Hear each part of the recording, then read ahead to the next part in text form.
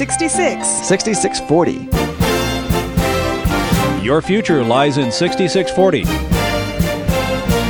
66 books by 40 authors, and yet we now discover it's an integrated message system from outside our time domain.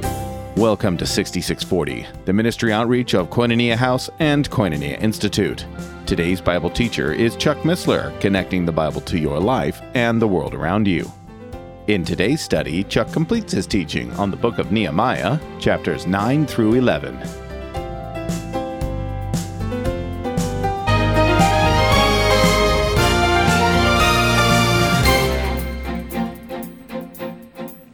Verse 36, Behold, we are servants this day, and for the land that thou gavest unto our fathers to eat the fruit thereof and the good thereof, behold, we are servants in it. And it yieldeth much increase unto the kings whom thou hast set over us because of our sins. Also they have dominion over our bodies and over our cattle at their pleasure, and we are in great distress. And because of all this, we make a sure covenant, and we write it, and our princes and Levites and priests seal unto it. Now, what's going to follow here is a written covenant. They entered into a covenant at Sinai, obviously, but here they're re-entering, so to speak, and they're going to put this all down, and they're going to swear to it. Is it going to make a difference? Second and third guesses don't count, right? Okay. So let's go to chapter 10 and see what happens here. Now, those that sealed it were, and we're going to have a list of names here of people that sealed this covenant. Now, these are the sealed were Nehemiah. He's the first one out of the list here. The Tirshatha, that's a title, incidentally. The son of Hakaliah, and Zedekiah, and Zariah, and Azariah, and Jeremiah, Pashur.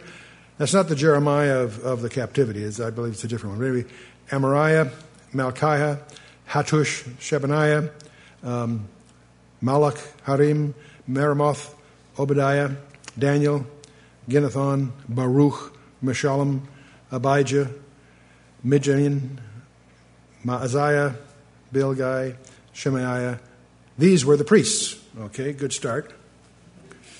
And the Levites. We have both Jeshua, the son of Azaniah, Binui, the sons of Henadad, Kadmiel, and their brethren, Shebaniah, Hodijah, Kelida, Peliah, Hanan, Micah, Rehob, Hashabiah, Zakur, Shebaniah, Hodijah, Bani, and Beniu. Again, for us, it seems very remote. Why are these written? The real point, one of our points to take here is that this is just God keeping records, and He keeps records on each one of us. These happen to be here in the Word. And we continue, verse 14. The chief of the people, Parosh, Pahathamoab, Elam, Zathu, Bani, Buni, Azagad, Babai, Adonijah, Bigvai, Adin, Ater, Hizkiah, Ajur, Hodijah, Hashum, Bajai, Harif, Anathoth. I'm going to come back to that one. Nebai, Magpayash, Meshullam, Hazer, Meshazabil, Zadok, Yadua, Pelatiah, Hanan, Ananiah, Hosea, Hananiah, Hashab, Haloshesh, Pelhiah, Shobek, Rehum, Hashabna, Messiah, and Ahijah, Hanan, Anan, Malach, Harim, Banah.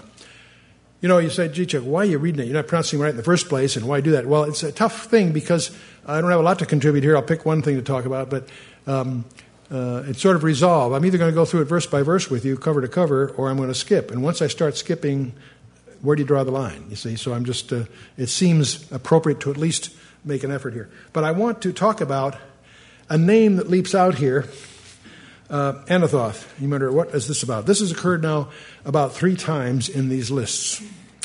It came up first in Ezra. It came up before in Nehemiah, and it'll come up again. And it gives rise to an event that occurred in the days of Jeremiah that we should look at. When you think of Anathoth, if you read your Bible out, the man from Anathoth was Jeremiah. The first verse of the prophet Jeremiah, he was the prophet from Anathoth, and it becomes a label of his all through his book. But an event occurs in Jeremiah 32 that when you're reading through Jeremiah, you wonder, what on earth was that all about? It's one of these little tidbits, and I think you've learned by now that behind any of these things, there's usually a discovery. So let me pause for a minute and take a quick look at Jeremiah 32. For those of you following your own Bibles, turn to Jeremiah 32. We're going to go from verse 6 and following for a few verses. Note, Jeremiah is asked to do a strange thing, and of course, by faith, he does it. Jeremiah 32, verse 6, Jeremiah said, "The word of the Lord came unto me, saying." So notice what he's about to do, strange as it may seem, is something God told him to do. So he does it. Verse 7, "Behold, Hanameel, the son of Shallum, thine uncle, shall come unto thee, saying, Buy thee my field that is in Anathoth, for the right of redemption is thine to buy it." Now understand the picture here. He's got an uncle that owns a piece of property. Jeremiah fully understands that the nation is about to go into captivity for 70 years. That's not a very good thing for the real estate market. You follow me? And so, but God's telling him to go buy this. So buy thee my field that is in Anathoth. Or he's pointing out that Hanameel, his uncle, is going to come. He's going to try to pawn off this land. "Buy thee my field which is in Anathoth, for the right of redemption is thine to buy it." In other words, he has the right to because he's of that tribe. See, Baron, it's a tribal area, so in order to buy it, he had to be the proper lineage and all that. So he's going to buy it. So, okay. So Hanameel, mine uncle's son, came to me in the court of the prison. See, Jeremiah is in prison. They think he's a traitor because he keeps saying you should yield to Nebuchadnezzar. Anyway, according to the word of the Lord, and he said unto me, "Buy my field, I pray thee, that is in Anathoth, which is in the country of Benjamin. For the right of inheritance is thine, and the redemption is thine. Buy it for thyself." Then I knew that this was the word of the Lord. In other words, God had told him to do that. When his uncle does come and offer it, and he realized, okay, for whatever reason, God wants me to do it. So he's going to shell out his real money to buy this land that he'll never live to see, and may never again. And the concept is that it's down the drain from his point of view. "And I bought the field of Hanameel, my uncle's son, that was in Anathoth, and weighed him the money, even 17 shekels of silver. And I subscribed the evidence, and sealed it, and took witnesses, and weighed him the money in the balances." Now, the way this works is they will take a deed for the land. He'll pay the uncle for the title to the land, for the deed. And then on the outside of the scroll, they'll write the requirements to redeem it. And they'll put this in a jar somewhere and hide it so that after the 70 years captivity, they can come back and his descendants, whoever comes back, they can prove he's entitled, by conforming to the information on the outside of the scroll, they'll have this land. So he says, "So I took the evidence of the purchase, both at that which was sealed according to the law and custom, and that which was open." See, they make two copies. One is sealed and put in typically a jar and hidden somewhere in a cave or in some special place. "And I gave evidence of the purchase unto Baruch, the son of Neriah, the son of Maaseiah, in the sight of Hanameel, mine uncle's son, and the presence of the witnesses that subscribed the book of the purchase before all the Jews that sat in the court of the prison." Okay, that all sounds pretty good, doesn't it, huh? "And I charged Baruch before them, saying, Thus saith the Lord of hosts, the God of Israel, take these evidences," these scrolls, "this evidence of purchase, both which is sealed and this evidence which is open, and put them in an earthen vessel, that they may continue many days." And that's it. Now, you're going to Jeremiah, it goes on to other subjects now. What on earth is this all about? Now, if you're a normal, well-adjusted person, you read that and shrug and move on. But if you've been to one of my Bible studies, you're no longer a normal, well-adjusted person. You realize I have this preposterous viewpoint that every detail in the Scripture is there by divine design. And Paul confirms this. "Whatsoever things are written aforetime were written for our learning, that we, through the comfort of the Scriptures, might have hope." Right? So why is this here? I'm bringing it up, of course, because we're in Nehemiah and the remnant are returning. They've established the temple. They've established the city of Jerusalem. They're back in business. And among them, we assume, there is a descendant of Jeremiah. And he will dig up these vessels. He'll encounter the evidences, the scrolls. He'll comply with the requirements to prove that he's of the line and so forth. And he owns that land. You follow me? Now, why does God want you to know that? For two reasons. One is to give you a little perception of how they dealt with land, because, see, the land didn't belong to anybody. It belonged to God. It was assigned by tribe. They were tenant. It technically is what we would classify as a lease, but let's not get into that right now. So what does this got to do with anything? Well, let's go see what John tells us. John goes to the book of Revelation chapter 5, verse 1. John says, I saw on the right hand of him that sat on the throne. He's in heaven, ruler of the universe. I saw on the right hand of him that sat on the throne a book written within and on the backside. Oh, why is it written on the backside? Because it's a title deed. And it was sealed with 7 seals. And I saw a strong angel proclaiming with a loud voice, who is worthy to open the book and loose the seals thereof? And there's this heavy, terrible sentence. And no man in heaven, nor on earth, neither under the earth, was able to open the book, neither look thereon. It had to be a kinsman. It had to be a kinsman of Adam, because this is a title deed to the earth. But no man in heaven or earth, neither under the earth, was able to open the book, neither look thereon. That's the general. There's an exception, fortunately, because the next verse, John, you and I don't understand this, but John did.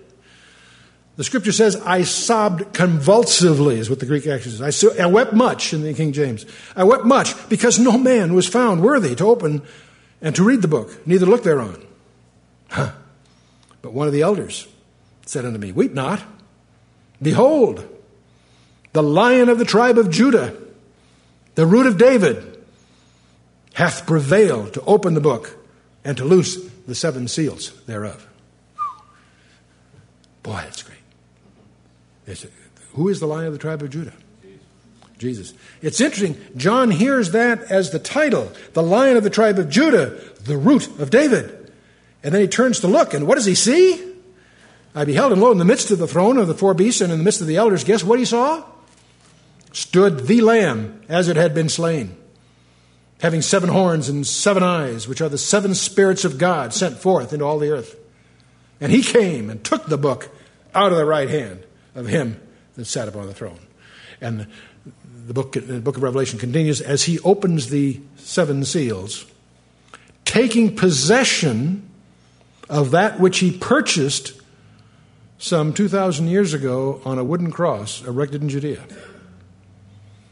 He's purchased it. He owns it. He's going to take possession and dispossess the land of the usurpers. And that's what the Revelation deals with from chapter 5 through chapter 19, when we see the King of Kings and Lord of Lords make his victory appearance. That all derives from this little episode back in Nehemiah 27. Anyway, let's move on.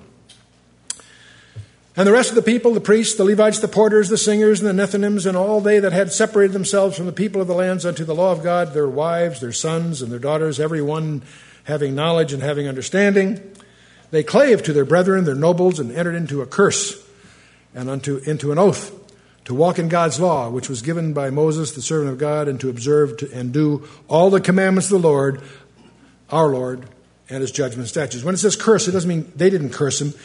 They invoke the curse that God had announced back in the Torah, if you will. Don't get confused on that point, if I may. So. The rest of the people, and that we would not give our daughters unto the people of the land, nor take their daughters for our sons. That was they enumerate the various commitments they're making here. So they're all binding themselves, in effect, in writing. The curse, by the way, if those of you want to chase that down, is in Deuteronomy 28, verses 15 through 68. So it's not something I'm making up. So, and we would not give our daughters unto the people of the land, nor take their daughters. They want to keep separate, you see. And if the people of the land bring ware or any victuals on the Sabbath day to sell, that we would not buy it of them on the Sabbath or on a holy day, that we should leave the 7th year and the exaction of every debt. Also, we made ordinances for us to charge ourselves yearly with a 1/3 part of a shekel for the service of the house of God.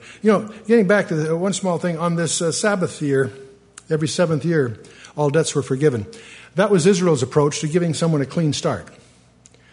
It intrigues me to discover that in the Christian community, there are many Christians that don't honor the laws of bankruptcy. What I mean by that is the laws of the land are that if you go through bankruptcy, you are debt-free when you come out. And having gone through that back 10 years ago, it surprises me to discover that I personally backed a public company that went down, and because it went down, I went down. I was trying to support it. I'm foolish enough to try to support it myself, and obviously got what I deserved. But of the shareholders that lost lots of money, investors that lost a lot of money, it's interesting that the secular shareholders shrugged it off. They knew it was a high-risk venture, and it was one of those things. You win a few, lose a few. But there's a very small number of Christians that were involved that still to this day are bitter because they feel I should somehow still, come up with $20 million and pay off the shareholders and so forth. That's their concept. And I suppose if there was some conceptual way of doing that, I'd be probably tempted to, but it's obviously not. That's part of what bankruptcy is about, is erasing the blackboard, giving a clean start. And that's biblical. That's what they did in Israel. And that's why it surprises me to discover that the intolerance of that approach, a New Start approach, comes, strangely enough, from the Christian community, which is strange. That's one of the things we probably should document more thoroughly. The whole experience of going through the bankruptcy was a very, very interesting experience. The people that we thought were close friends weren't. The people who we never met rallied around us and saw us through. It was a very interesting lesson on what's real and who put shoe leather to the faith. It was an interesting time. And I can remember vividly Hal and his wife coming in and giving us a $50,000 check and saying, "This is not a loan, it's a gift. We know you're in trouble, you need it." And how different that was right up front. It was no ifs, but you understand people who understand in times like that. Moving on, verse 32. "Also we made ordinance for us to charge ourselves yearly with a third part of a shekel for the service of the house of our God." And that's this half shekel annually. In Exodus 30 is where that, in verse 11 and following, is where that's part of the Torah. "For the showbread and for the continual meat offering and for the continual burnt offering of the Sabbaths and of the new moons, for the set feasts and for the holy things and for the sin offerings to make atonement for Israel and for all the work of the house of God." In other words, they're going to support their religious establishment as the Torah provides. That's what they're committing to, and they're committing to all this in writing, okay? "And we cast lots among the priests and the Levites and the people for the wood offering, and to bring it to the house of our God after the houses of our fathers, at times appointed year by year, to burn upon the altar of the Lord our God as is written in the law, and to bring first fruits of our ground and the first fruits of all the fruit trees year by year into the house of the Lord. And also the firstborn of our sons and of our cattle, as is written in the law, and the firstlings of our herds and of our flocks, to bring to the house of our God unto the priests that minister to the house of our God. That we should bring the first fruits of our dough, our offerings, the fruit of all manner of trees and of wine and of oil, and unto the priests, to the chambers of the house of our God, and the tithes of our ground unto the Levites, that the same Levites might have the tithes in all the cities of our tillage. The priest of the son of Aaron shall be with the Levites, and when the Levites shall take tithes, and the Levites shall bring up the tithe of the tithes, in other words, unto the house of our God, to the chambers, into the treasure house. We're going to talk about those chambers in the next session. "For the children of Israel and the children of Levi shall bring the offering of the corn, of the new wine, the oil, and the chambers, which are the vessels of the sanctuary, and the priests that minister, and the porters, and the singers, and we will not forsake the house of our God." So this is the stipulations that they're committing themselves to. Chapter 11. "And the rulers of the people dwelled at Jerusalem, and the rest of the people also cast lots to bring 1 of 10 to dwell in Jerusalem, the holy city, and 9 parts to dwell in other cities." So it seems they liked the suburbs. That was a popular option, apparently. Comparatively few people lived in Jerusalem, partly because of the rubble. Remember in mind, this is just getting ready to be rebuilt. The walls are up. That helps. The gates are repaired, so they have some security, but it is yet to be really occupied by people. So about 1/10 of them are to reside in Jerusalem, and here it's called, interestingly enough, the Holy City, which is an interesting label. And so they drew lots to see who was going to do what here. So and the people blessed all the men, and they willingly offered themselves to dwell at Jerusalem. Now these are the chief of the province that dwelt in Jerusalem, but in the cities of Judah dwelt every one in his possession in their cities, to wit, Israel, the priests and the Levites and the Nethinims. Those are probably the descendants of the Gibeons, if you remember. And the children of Solomon's servants. And at Jerusalem dwelt certain of the children of Judah and of the children of Benjamin. Of the children of Judah, Athaiah, the son of Uzziah, the son of Zechariah, the son of Amariah, the son of Shephatiah, the son of Mahalalel, and the children of Perez, and the Messiah of the son of Baruch, and the son of Kol-Hoseh, and the son of Haziah, and the son of Adiah, and the son of Joiarib, and the son of Zechariah, the son of Shiloni. You know, a lot of you have Bibles with pronunciation accents. I steer away from those because I find it simpler without them, but at times like this, I should have probably cheated. Anyway, all the sons of Perez who dwelt in Jerusalem were 468 valiant men, and these are the sons of Benjamin: Salu, the son of Meshullam, the son of Joed, the son of Mediah, the son of Koliah, the son of Messiah, the son of Ethiel, the son of Jesiah, and after him, Gabai, Salai, 928. I'm intrigued that God seems to be an accountant. He keeps track of all of us in detail.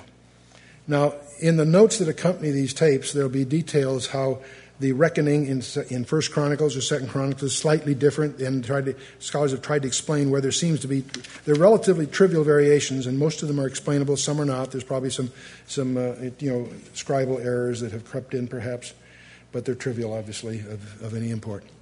And Joel the son of Zichri was their overseer, and Judah the son of Zenuah was the second over the city. And of the priests, Jedediah the son of Joiarib, and Jachin, Zariah the son of Hilkiah, the son of Meshullam, the son of Zadok, the son of Merarath, and the son of Ahitub was the ruler of the house of God. So these are the priests, okay. And the brethren that did the work of the house were 822.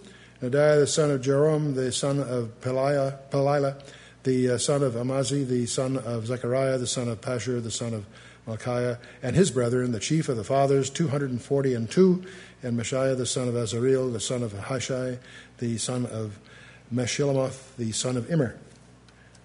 The brethren, mighty men of valor, 128, and their overseer was Zedekiah, and one of the great men, and the Levites, and of the Levites, Shemaiah, the son of Heshub, the son of... You understand the difference between a Levite and a priest. Priests had to be direct descendants of Aaron.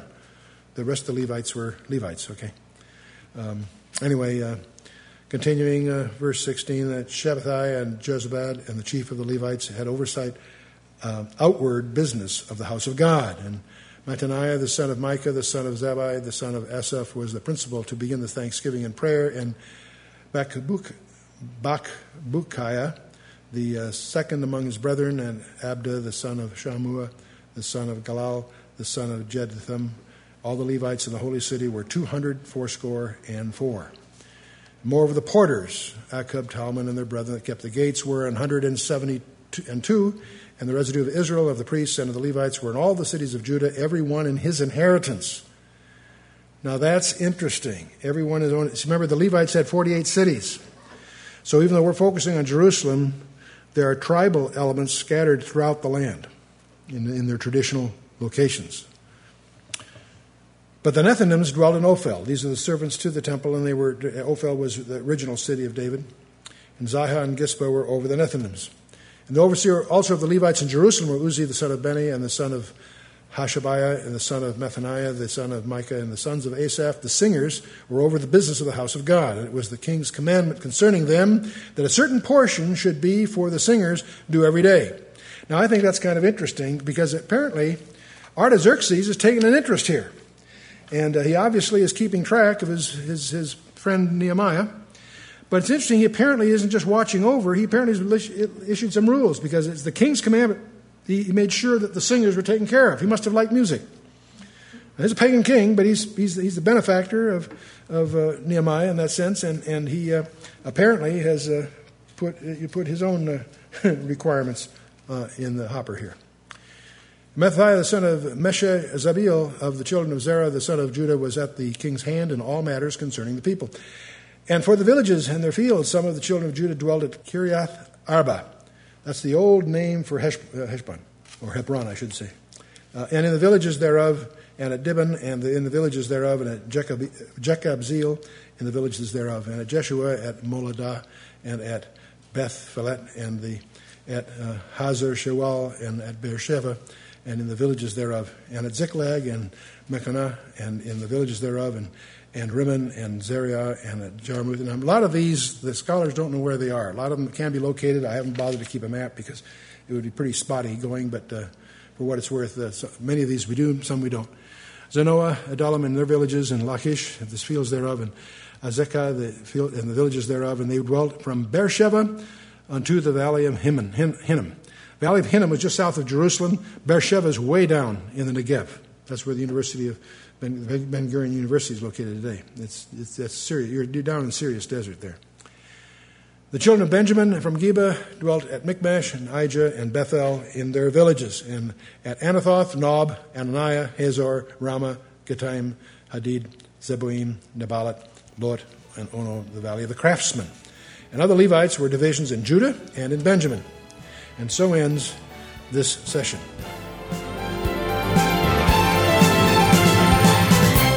You've been listening to 6640, the ministry outreach of Koinonia House and Koinonia Institute. Today's Bible teacher was Chuck Missler, teaching through the book of Nehemiah. For a complete listing of resources available, please visit khouse.org. You can also call us on 1-800-KHOUSE-1. To learn more about Koinonia Institute, visit koinoniainstitute.org. Thank you for listening to 6640 and for your continued prayerful support of this ministry. Until next time, as we continue this series, may God bless you with the knowledge of His Son, Jesus Christ, as you study His Word.